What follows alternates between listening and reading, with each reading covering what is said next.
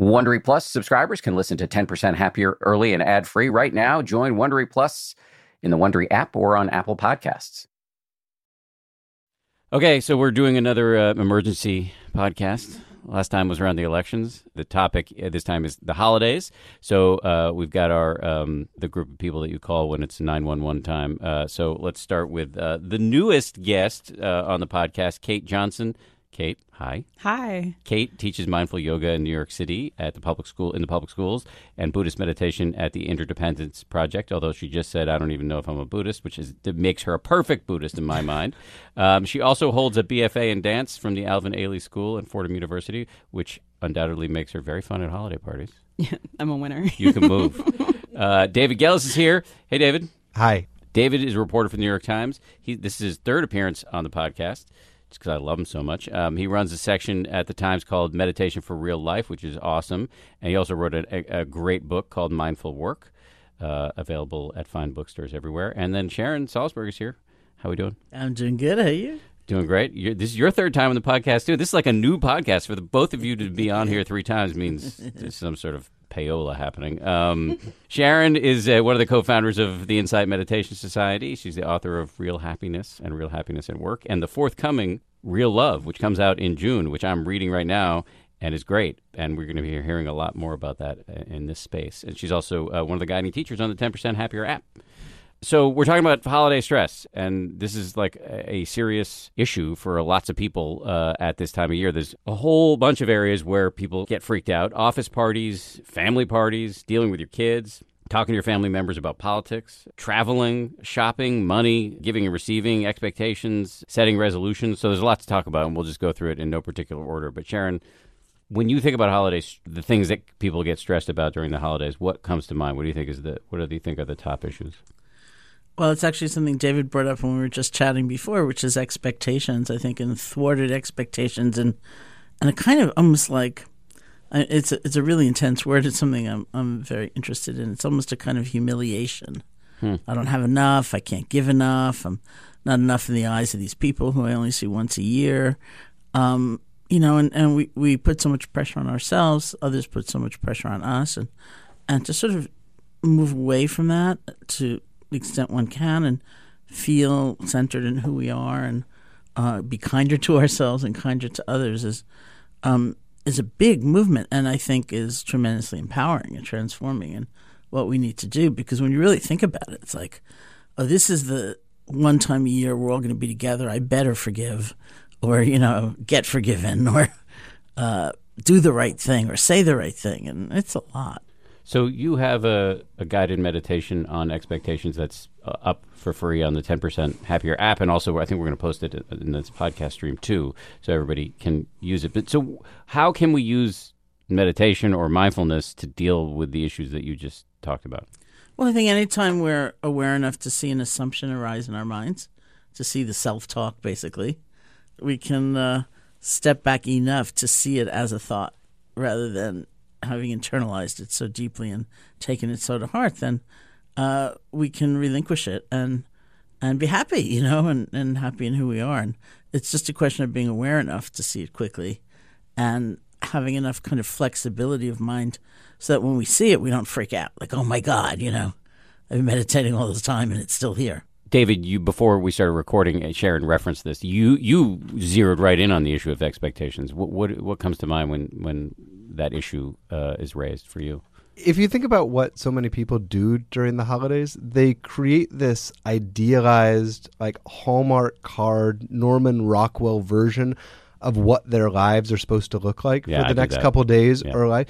And it's absurd because you're locked in a room. It might be snowing outside with your family and there's like lots of alcohol. And that's not a recipe for normalized, calm relations. And so the pressure we put on ourselves, to use Sharon's phrase, to fulfill this expectation that somehow the next spell and these events, be it the travel I go through and the dinner party and the opening of presents, is all going to unfold in this seamless, made for television way with like soft candle lighting and snow falling outside. That's just not real life. It's just not. Our lives are never like that. And they're never going to be like that on command during the holidays.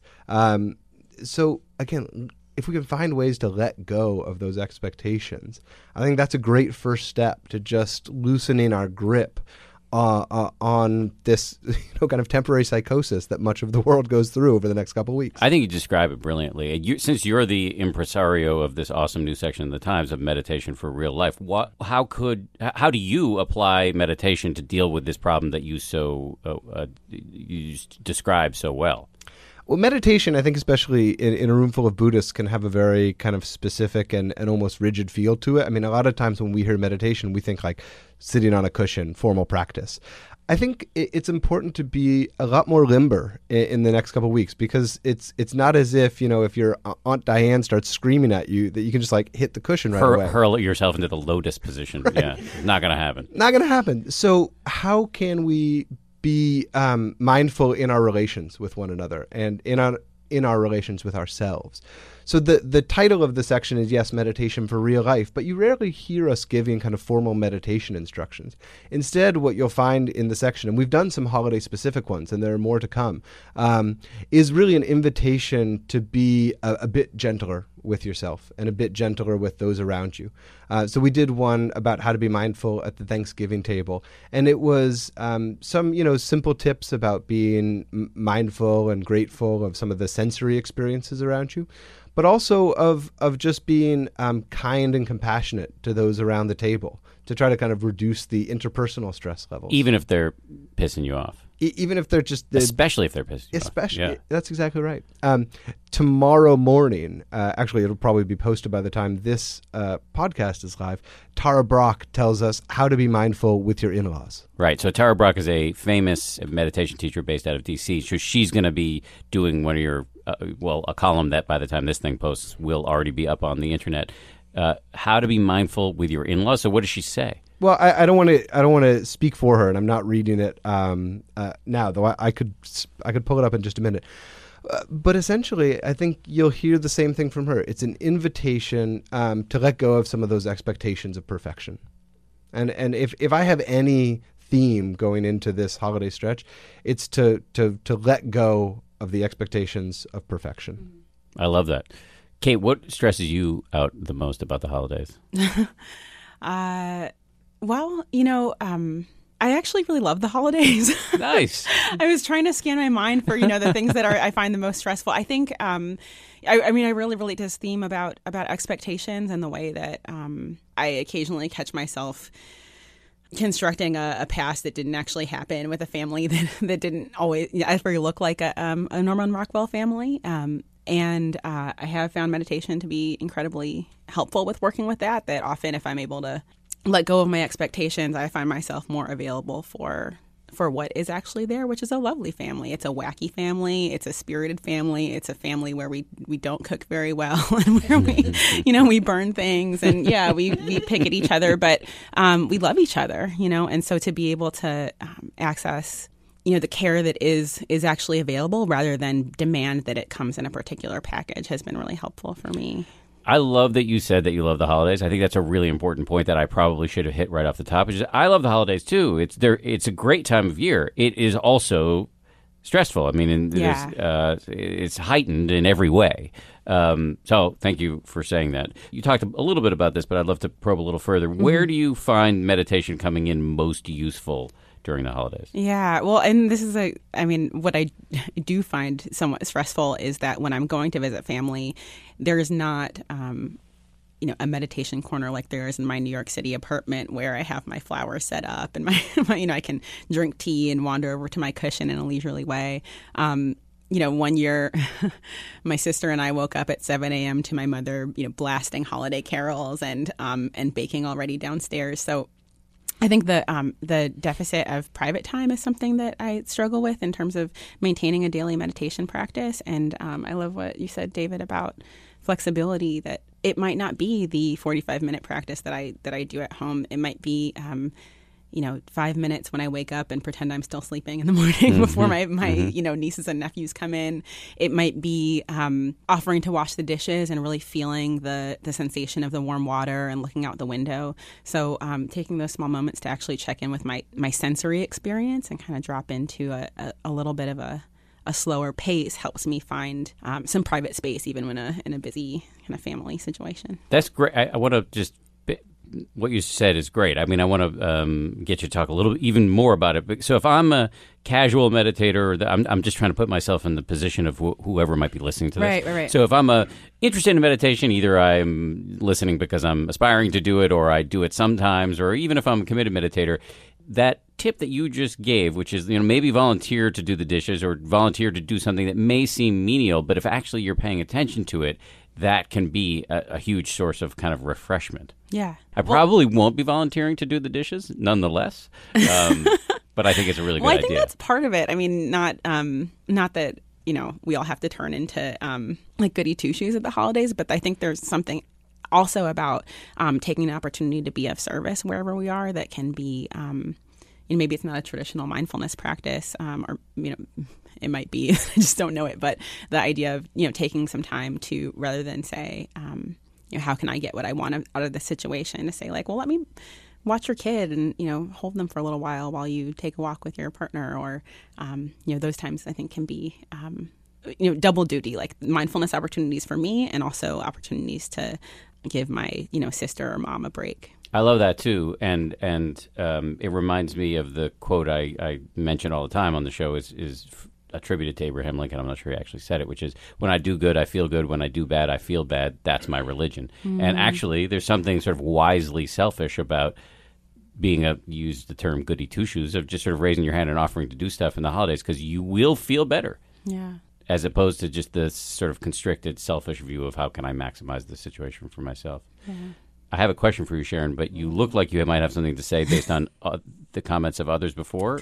Or no, I think there's something about it's several things that were in my mind. One is we do tend to live more and more in a world of curation and presentation. Like many people don't put their mediocre meal up on Facebook or something, and so I think we come together even with these people we are very close to and we love in that same mode. Like we have to have a presentation, and along with mindfulness exercises, I think a basic reminder consistently to oneself to be kind to oneself, and about self-compassion. So when I thought something came up in my mind when you were talking earlier, it was like, I made a turkey one year. I believe it's the only turkey I've ever made.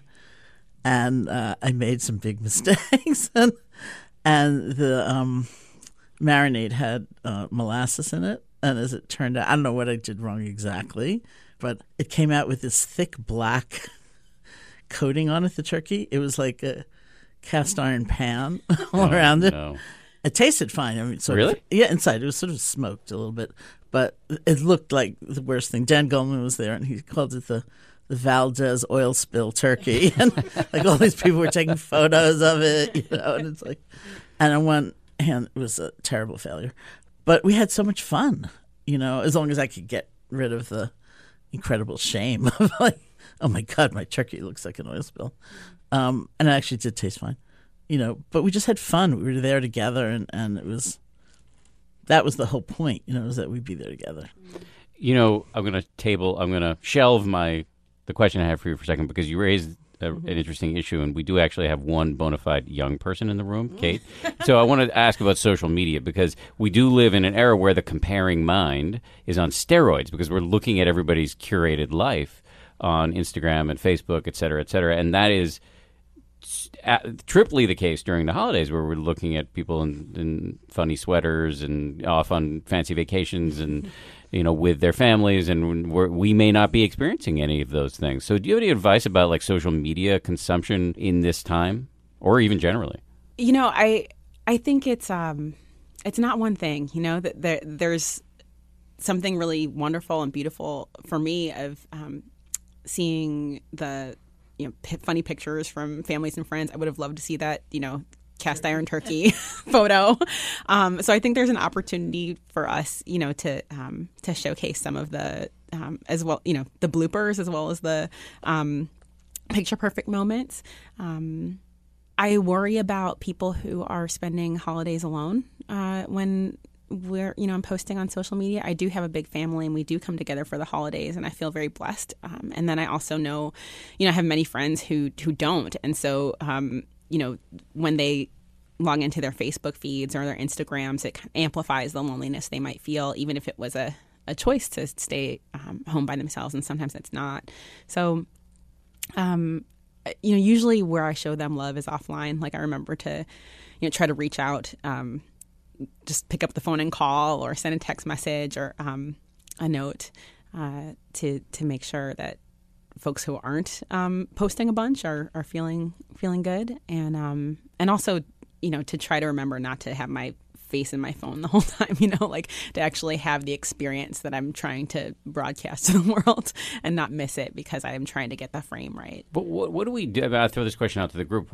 Social media just presents such an interesting challenge because we do have minds that naturally compare ourselves to other Homo sapiens. That is just the way it is. We are, as mammals, comparing ourselves to other mammals all the time. And so if you're looking on Facebook and Twitter and Instagram, you're going to be seeing happy pictures, carefully curated, and it's impossible or difficult not to compare it to your own life. Does anybody have thoughts about like how we could structure our media diet during this time of year to avoid some of that, or a mindful way to approach social media? I don't know. I'm just throwing this out to the group.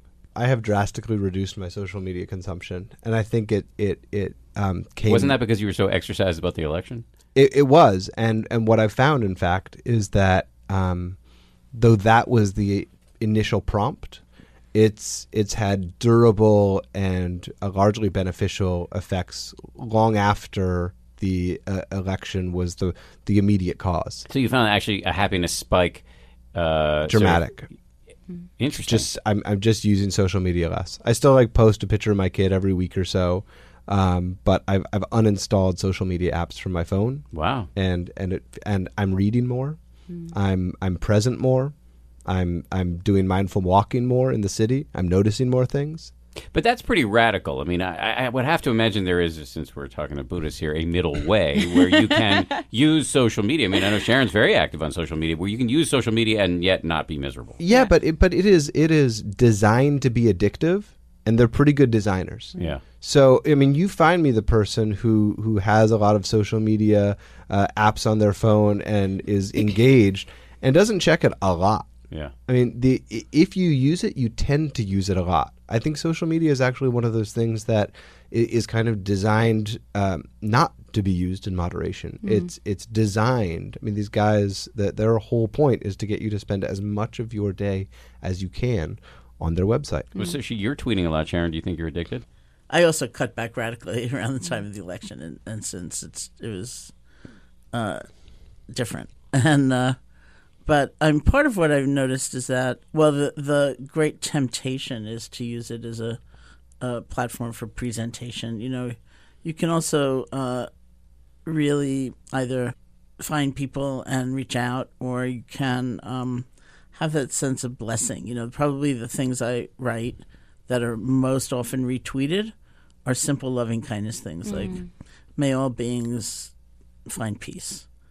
May all beings find happiness in the causes of happiness. And suddenly that's going everywhere. And so, even in a time when someone may be feeling really lonely or cut off, that, there's something about that appearing that's like, oh, not only could I be the recipient of someone else's care, I can actually be generating it, even sitting here in my apartment, wishing I had a different scene. I can be generating that, and people participate in a different way. And I once said to somebody, I was trying to understand social media and age and things like that, because there's a certain age probably where the overwhelming temptation is not just to use it to show a photo of your perfect lunch or something like that, but to talk about your shoulder surgery and things like that. And so people kind of come together in different ways. But I have also really cut back, although I still tweet all the time. I don't want to oversell my austerity because I do share. But to Sharon's point, the most popular thing I've shared in months. Can I read it briefly? Yeah. It is not attributed to me. It is something that many people in Dharma circles have heard, and that I heard from Tara Brach when she visited us at the Times about 2 weeks ago. And I won't read it in its entirety because it goes on for a while, but it starts, if you can start the day without caffeine, if you can always be cheerful, ignoring aches and pains, if you can resist complaining and boring people with your troubles, if you can eat the same food every day and be grateful for it, and it goes on, if you can conquer tension without medical help, if you can relax without liquor, if you can sleep without the aid of drugs, then you are probably a dog. Yeah, I love it.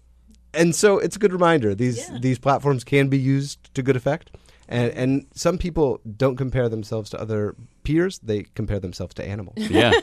Well, I think it seems to me that oftentimes, social media can be used in wonderful ways to help organize people, to just share wonderful moments or beautiful thoughts. And then also, at a particular point, it stops being fun. I think with any given social media session, the most fun I have is in the first 5 to 10 minutes. And if I'm on there much longer than that, then suddenly I'm just kind of mindlessly flipping through and clicking around. So I think, for me, where mindfulness enters into this conversation is actually paying attention to, am I still enjoying this, or am I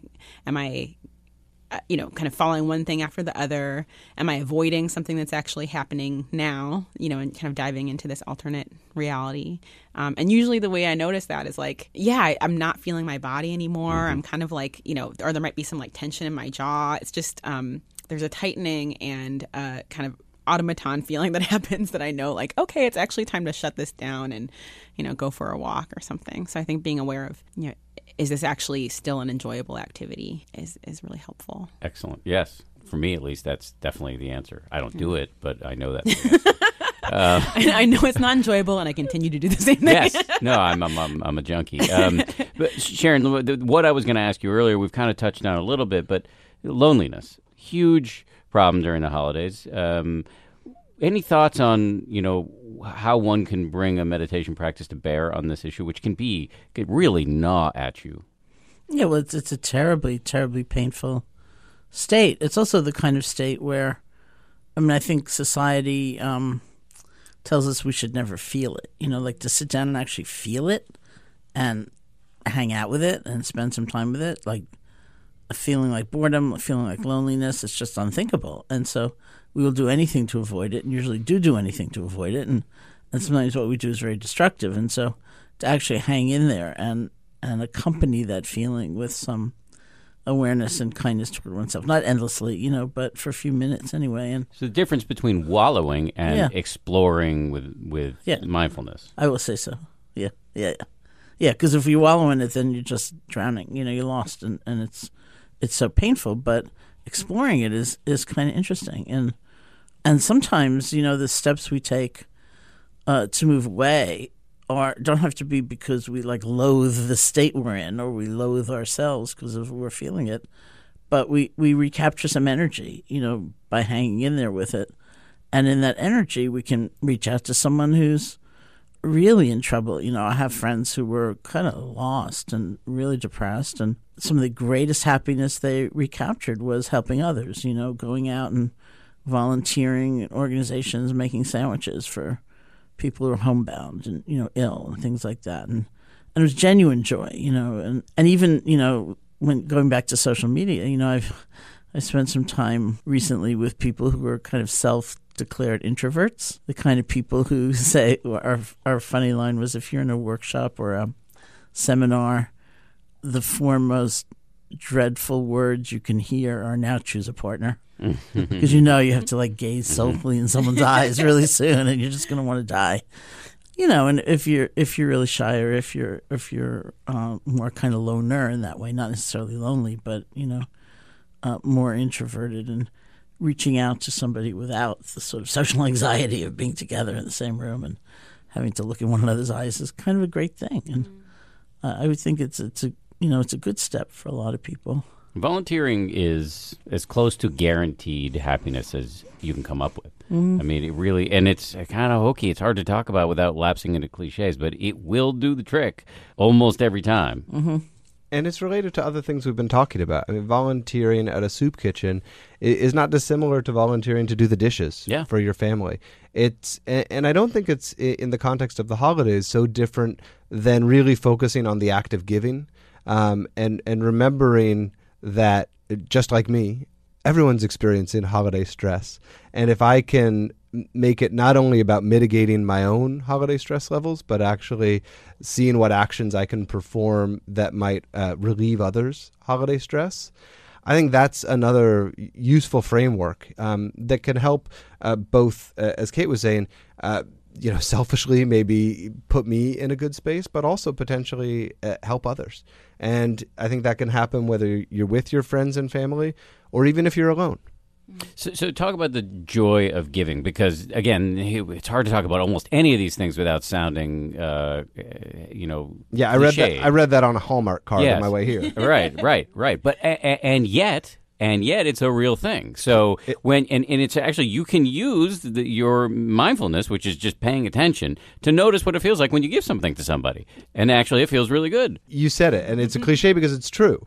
But I think one way to think about it is to try to get out of the transactional mentality that we have, that we can even have with our closest relations. This balance sheet of what we're giving and getting over the holidays can be tyrannical in our mind and really quite unhealthy. And I think it's particularly acute during the holiday season. But some version of it is often going on. I mean, even in a marriage, who did the dishes last, who changed the last diaper. This kind of scorekeeping can be really quite destructive. So what do we do about it? Well, listen, I wish I had like the magic bullet, but there isn't one. But one way that I find is useful to break the cycle is to try to kind of tune out the score and just focus on as you said, the act of giving, the act of caring. And I mean, it's, I don't know, I'm actually wondering if there's this term, Sharon would know it. Is there a term for metta in action? I mean, because it's metta, let me just define that. Metta means loving kindness in Pali, which is the ancient Indian language that Buddha spoke. Anyway, go ahead, carry on. Thank you, Dan. And Sharon's the expert. We have the expert in the room. But it is the I believe it comes from the same place, at least in my experience. When I'm practicing metta on the subway as a way to get through a tough commute, it feels... You actually do that? I do, yeah. So you'll be sending loving kindness to like other people in the subway? To strangers on the subway car. Very effective. Do you look like a total weirdo while you're doing this? Yeah, because I'm wagging my fingers in their face. It's like Reiki massage. Right? No, I actually I try to do it with my eyes averted to the dirty floor. Gotcha. But it's coming from the same place. I mean, the feeling I get, which is why I suspect there is kind of a Pali term for it somewhere in the canon, the feeling in, I mean, now to also sound like a Hallmark card, like the feeling I get in my heart when I am performing an action, purely out of benevolence for my family or for charity is very similar to the feeling I get when I'm practicing metta. Mm. And so I don't know. Am I off here? Or are they? No, I don't know. Do they have the same root word? Well, and part of my response was, I wonder if compassion is the word for loving kindness in action, in effect, Mm-hmm. But then I thought, I'm going to give you some word, and then it's going to be on that site. Like Buddha never said this. There's a big red stamp on it. Like, no, I didn't say that. But it's beautiful, everything you said. And part of what the teaching is about generosity or giving is that the best kind of generosity comes from a sense of inner abundance.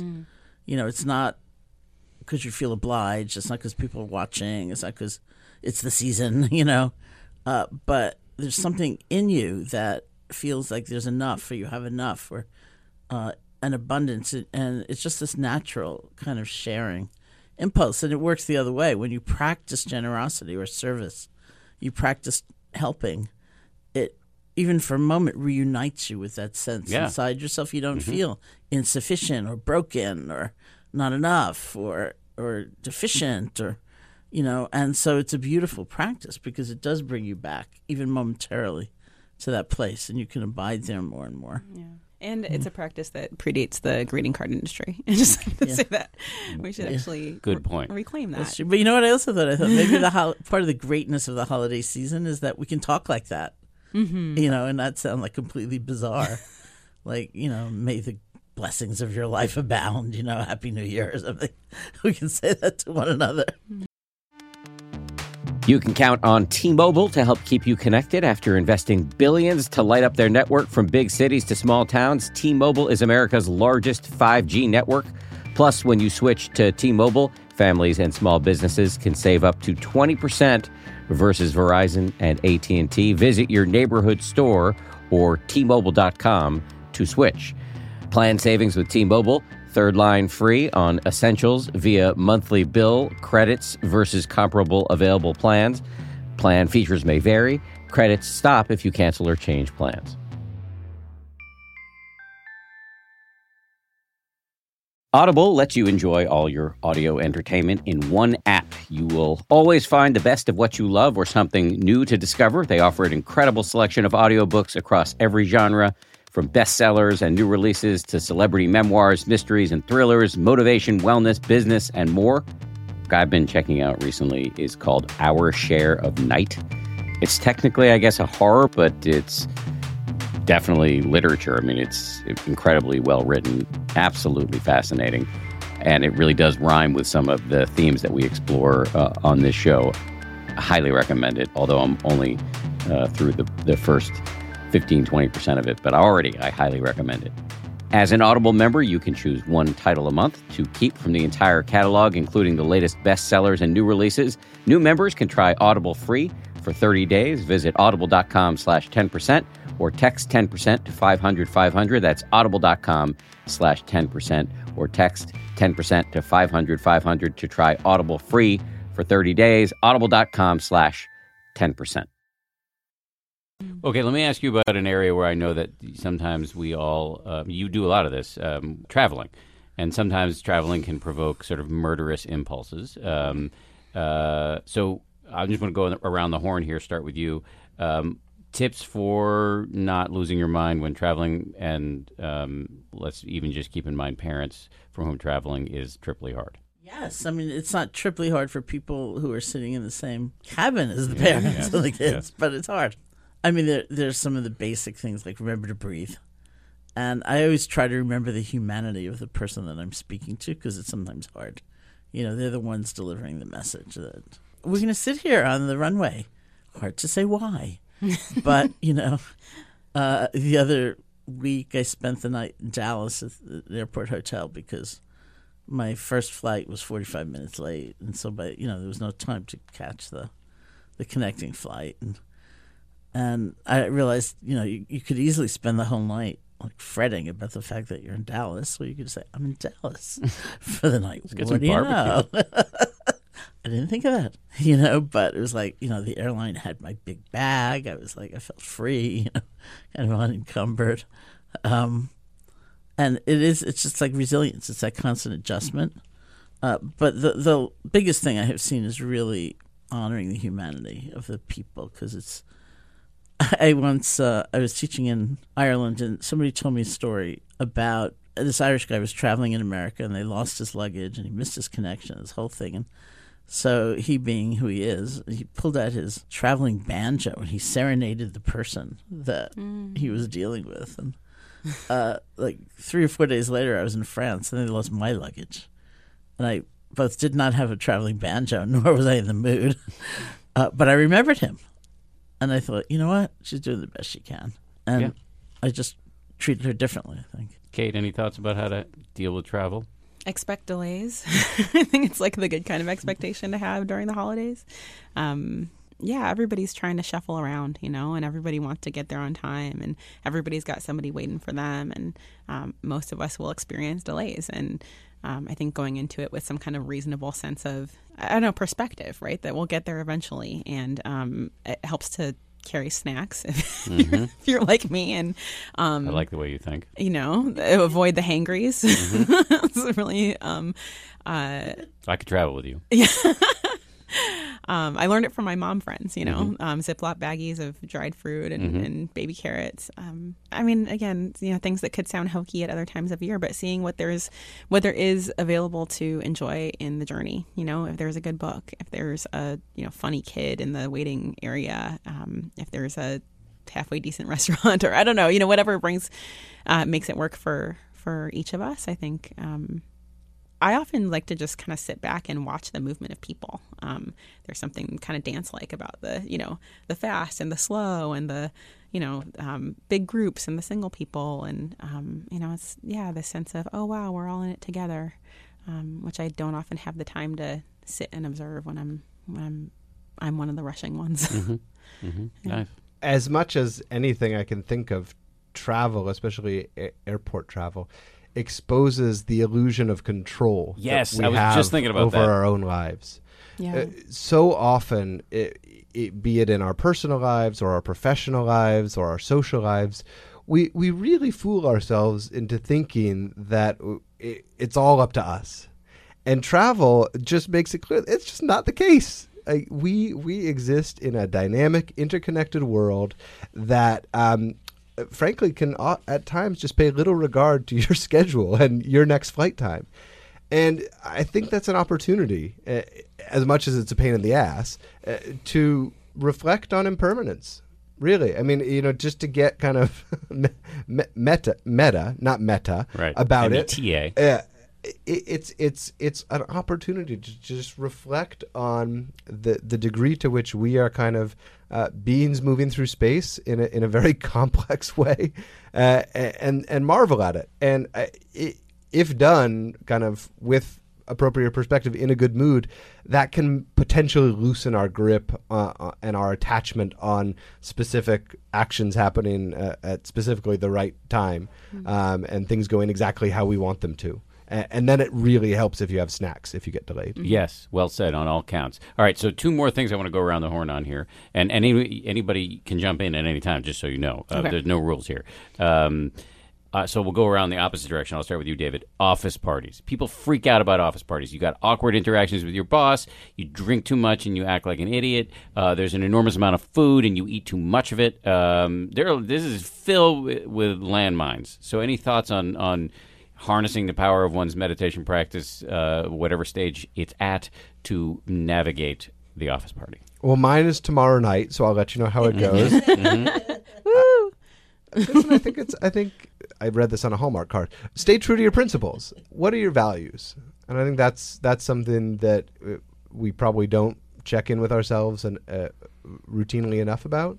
But going into a dynamic situation like that, where there's probably going to be a lot of temptation, before you walk in there, just ask yourself, what are my values and can I stay true to those? And I suspect the answer, you may value dancing, but you may not value dancing on the table, and you may value a good drink, Unless your initials are Kate Johnson. but you may not value 12 drinks. Right. And so check in with yourself and set the intention to stay true to your values before you walk into that holiday party. No, it's great. I mean, and even though I won't say that I've never danced on a table, I'm kind of personally in a funny position because I do observe the fifth precept in Buddhism, which is this.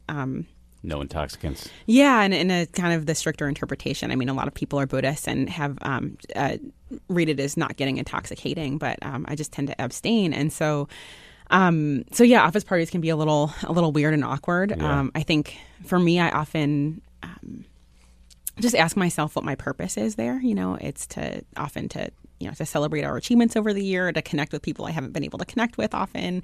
And then when I've achieved those purposes, it's time for me to go. So I find that to be really kind of helpful to kind of check in. And I also check in before I go to see if there's any, I think of them as like pre-existing conditions that I'm carrying. Like, is there a resentment that I have against someone that, I might want to really tell them off this time of year? Is there, some neediness I have to be acknowledged by a particular person at work? And it's not like I have to push those things away, but just to be aware that at a time like the holidays, when there's lots of drinks going on, whether we're drinking or not, we're kind of vulnerable to wanting to, with the holidays and especially the new year, like wrap it up in some way, and that some things just don't need to be wrapped up at the holiday office party. It's like better to wait for January 2nd or whenever to start again. It's funny, I'll give Sharon a chance to speak here, but as listening to you speak about the two of you talk about holiday parties, we have a lot of them here because every show has its own party. Wow. And I basically skip them all. It's an avoidant behavior. And I got kind of talking to about going to this one particular party this year, which I'm going to go to, but like my tactic is I just don't go. I don't know what's going on there because I'm a social person. It's just I guess I'm lazy or what. I also don't drink, not because I'm a good Buddhist, but just because I can't handle it. So yeah, I often find them kind of boring and painful in some ways. Well, if you don't drink, there's a certain time when, for me, I start to get annoyed and I can't figure out why. I'm like, why is everyone talking slow? Why? Yeah, and then I'm like, oh, people are getting a little wasty pants. Yeah, So it's like, usually time for me to exit at that point. Great use of the term wasty pants. I tried to work in it. That was my personal intention for coming in here. I said, if I can work in the word wasty pants, then I have done my job. You are staying true to your principles. I Like examined my David- values.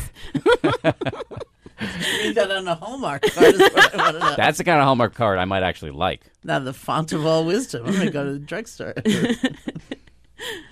Well, I don't have an office, but listening to you, I thought, oh, I missed a party recently. Were you the Interdependence? Yeah, we had a holiday I missed party that, yeah. yesterday. Yeah. Say the Interdependence Project is a meditation group here in New York City. Yeah, because I'm associated with so many meditation groups here in New York City, there are a spate of holiday parties running from galas, some of which I've also missed being on an airplane, and to smaller, more raucous, But I also don't drink, and I actually don't feel odd about that, Like there's always somebody in the room who's not drinking for a very, serious reason, and I always feel they shouldn't be the only one. Why should they be the only one? Any tips for surviving or navigating office parties, given the... I wouldn't feel obliged to stay a certain length of time. Like I think it's a little bit like, in a funny way, it's like the advice we sometimes give people when they're leaving a retreat and they're going back home and they're going to see their partner or they're going to see their sister or some friend. It's like basically people just want to know you're okay and that you love them. You don't have to go into excruciating detail about on your retreat on the third night, this happened or, that's what they want to know. You're there, you care about them, and that you're cool. And I think you can show up at such a scene long enough to convey that to the people you want to be communicating with. Hey, here we are together. Isn't that cool? Now, peace. So here's my last question. We'll go back around this way, but again, this is anybody can jump in at any time. Resolutions. Yes. And the resolution that I'm most concerned with is I want to start meditating in the new year. A lot of people set this as a resolution, and it's a very hard resolution to keep. Yeah. Why is that, and what practical tips would you give people who want to keep this resolution? I think a year is an awfully long time. No, I mean just in the new year. Well, in the new year is fine, but I think that's part of it. I think it's seeing what's realistic and packaging one's intention or resolution, whatever it is, for a length of time. That if you say, I'm going to sit every day all year, not going to happen. If you say, I'm going to sit every day for 2 weeks and then re-up if I want to, that's a very different thing. And I think that there's, there's the aspiration, which I think should be really big. And usually I think of our aspirations are too small. It's not just that I'm going to sit every day, but I'm going to really explore myself in different ways. I'm going to get to know myself in different ways, and this is going to be a part of it. And so it's like having the aspiration be really big and broad, and then within that, realizing there might be some days that's 1 minute, and other days it's 20 minutes.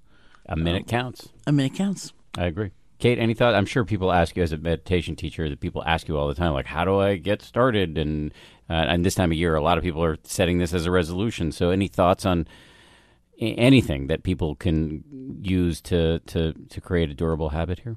I think if it's possible to actually make physical space in your home for where meditation happens, and to just go, even if you can't bear to meditate, just go sit there every once in a while. And it's not always possible given people's living situations, but I found that just having the space that is, for me, feels like a special place.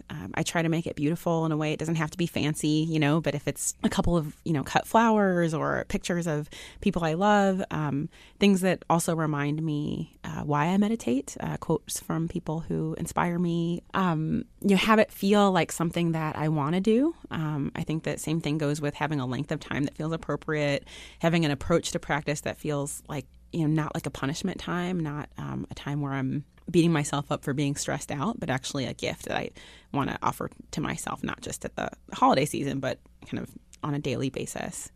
Great. Make it fun, make it beautiful, make it special.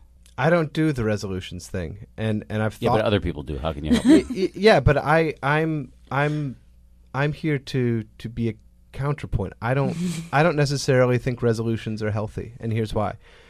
We live already in this goals-oriented culture. And by setting specific resolutions, we again are setting ourselves up for this transactional success or failure mentality with something that's about our own health and wellness oftentimes. So I don't know. I've never done the New Year's resolution thing, and that's why. Because I don't want to set myself up for failure, which isn't to say that I don't have the intention and the aspiration to be healthy and to have better habits and to have a positive impact on the world in the new year. But I'm not convinced that New Year's resolutions are the appropriate framework for me to make those changes in my life. Fair enough. Can I ask you a question? Yeah. Anything? I have a question too after you. Okay. This could get dicey. No, I'm just thinking when people give you feedback about the app, for example, Yeah.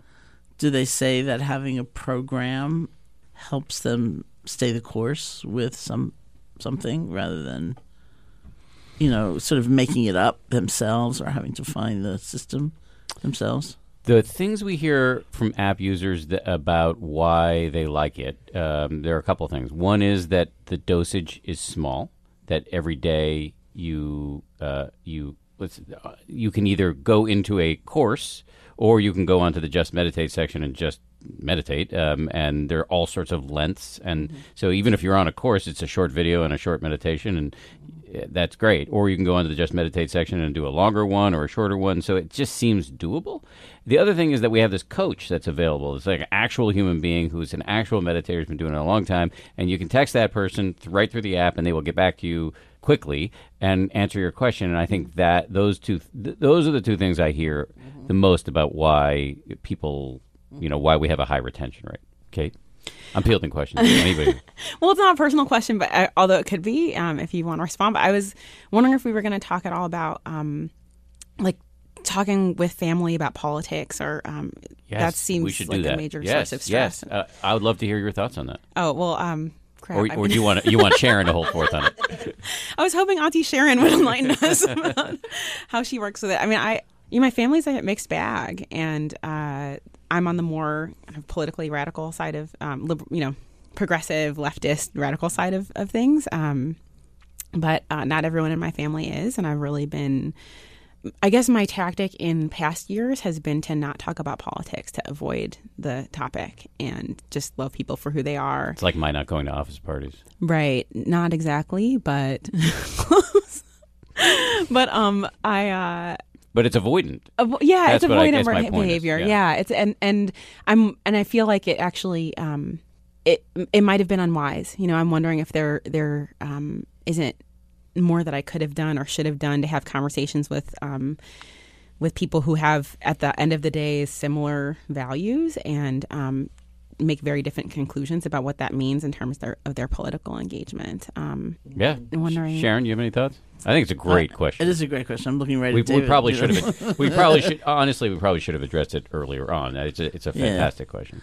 Well, I mean, I think, it's a difficult conversation for many people to have. It's always good to look at your motivation. Are you trying to talk somebody, or you're trying to persuade somebody to your point of view? That's probably hopeless. I think there's something, and it depends on the nature of the relationship. How vulnerable do you want to be? If it's the kind of relationship where you're okay being truly vulnerable, then you can be truly honest. Like, I'm scared or whatever. I find myself feeling this about what I think is likely to happen. And, you know, it's not in every relationship where you want to disclose something like that, but it's usually more skillful rather than, you know, I find your point of view repugnant, and I believe it's the downfall of civilization. So thank you so much for the coming apocalypse. Right. You know, I mean, it's revealing what one is feeling, and if you're feeling triumphant, happy, and you know, that's what you reveal, even in a situation where maybe not everyone is going to agree with you, and so. You know, it depends, but I think that's really the cornerstone: seeing your own intention and feeling out what seems most appropriate or skillful in that context. I'm just reminded that we in the Election Stress podcast touched on how charged this can be to have dialogue with someone in the opposing party, because it's not that we like different sports teams. It's that we fundamentally believe that the decisions that are going to be made by the other party are damaging and are going to increase suffering for all sorts of people. Like millions and millions of sentient beings could get really harmed by certain policies. Yeah, that's how I feel. And so that's not easy to resolve. Right, that's like really tough, and that's not something that is easy to work with or sweep under the rug. So, I don't have a good answer. I mean, that's and when someone in your family holds that view, I don't know what to do. I just don't. I mean, we're like reaching the event horizon of my acquired Buddhist wisdom. It's like we've reached the limit. You know, what do you do, really? No, go ahead. Well, you know, just hearing you talk, I think like, it might actually be a moment where we look for complementary wisdom to support the Buddhist wisdom. As you were talking, I was remembering something that, are you all familiar with the organization SURGE? It's Showing Up for Racial Justice. It's an organization, and they did this kind of Thanksgiving holiday toolkit, and I think they even had like a helpline where they had kind of where you could text people if you were having a difficult conversation about race and racism, and they would respond to you with like live support around talking to awesome. your. You know, I wonder if they're doing it again for Christmas. I haven't heard anything, but they did have this kind of question and answer toolkit where there were like hypothetical kind of questions from or statements that you might encounter with family members who voted in a way that you know, for me makes me feel, you know, it seems like not so much of a partisan issue as it does a human rights issue, the Trump presidency to me. And so to try to get it beyond, you know, party lines and start to talk about, well, what do we actually care about? And how can we show the people that we care about, the communities that we care about, But one thing I would say, you know, some of the best advice I've gotten in meditation is the power of interest/curiosity. Yeah. So I actually think this is applicable in these conversations, especially for me as a journalist, you know, to just be curious about what are the views on both sides. And if you actually do that with a genuinely open mind, or as close as you can come to an open mind, you may learn something. And so that's what I would say. And I found that skill, which I think is one of the few parts of meditation that comes naturally to me because I'm a journalist, of just wanting to know more about everybody's views, can make these discussions much more fruitful and interesting. The only other thing I'd say is that I think part of the answer to your question is something you yourself said earlier, which is actually and again, this is going to sound a little hokey here, but the body is a great feedback mechanism. And so you're having these conversations, and if you're actually like, if you have a scintilla of self-awareness, you'll see, oh, like, I'm starting to freak out here. You know, like my chest is buzzing, you know, my face is turning red or whatever.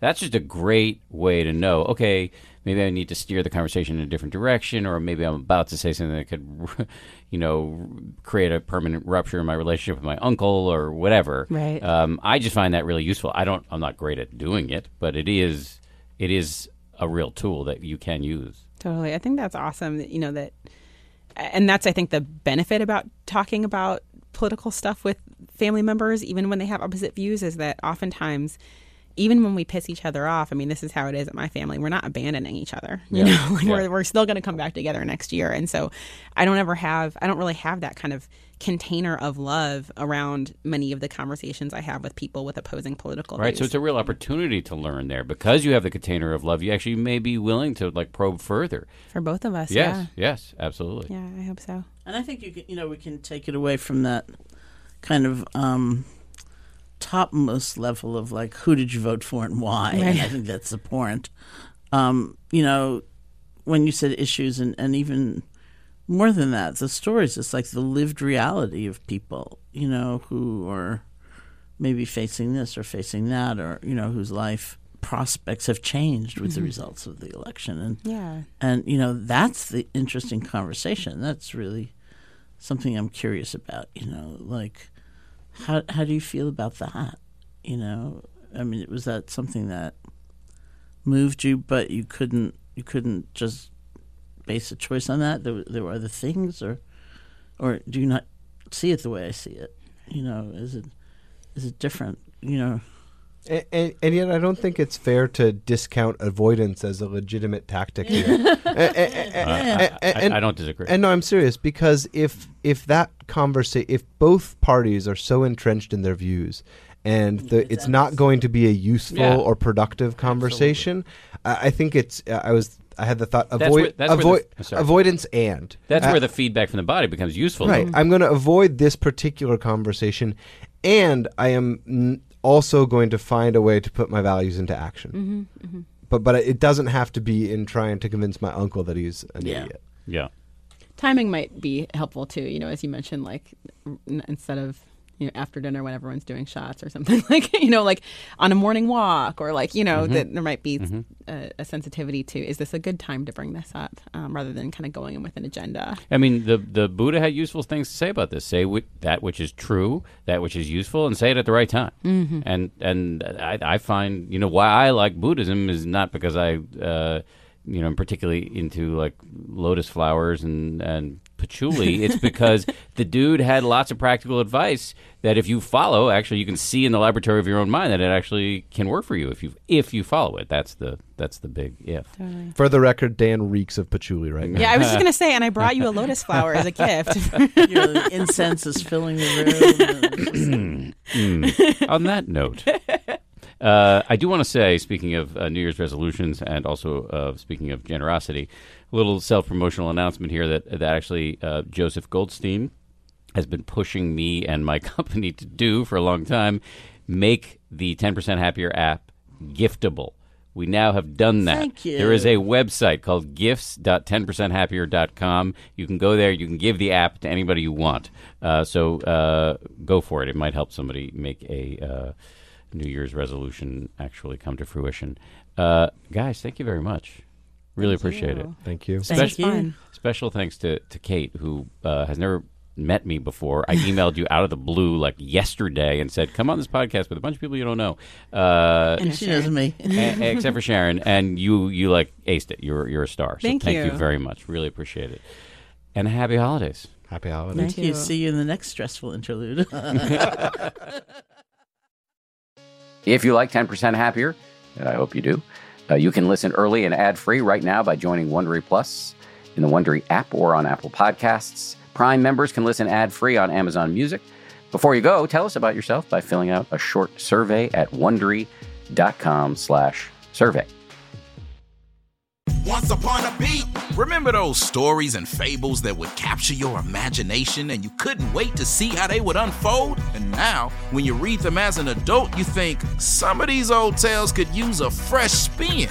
We have a perfect podcast to bring you the stories you remember, remix, and reimagine for the kids in your life today. Join me, DJ Few, and my trusty turntable, Baby Scratch, as we spin up new tales in the New Kids and Family podcast, Once Upon a Beat. Wondery and Tinkercast are bringing you a jam-packed, music-filled weekly party where hip-hop and fables meet. It's Once Upon a Beat. Follow Once Upon a Beat on the Wondery app or wherever you get your podcasts. You can listen to Once Upon a Beat early and ad-free right now by joining Wondery Plus in the Wondery app or Wondery Kids Plus in Apple Podcasts. Once Upon a Beat. I'm Shimol Yai, and I have a new podcast called The Competition. Every year, 50 high school senior girls compete in a massive scholarship competition. I wouldn't say I have an ego problem, but I'm extremely competitive. All of the competitors are used to being the best and the brightest, and they're all vying for a huge cash prize. This will probably be the most intense thing you've ever gone through in your life. I remember that feeling because I was one of them. I lost. But now I'm coming back as a judge and also a kind of teen girl anthropologist. Because if you want to understand what it's like to be a young woman in America today, the competition's not a bad place to start. Hopefully, no one will die on stage tonight. From Pineapple Street Studios and Wondery, this is The Competition.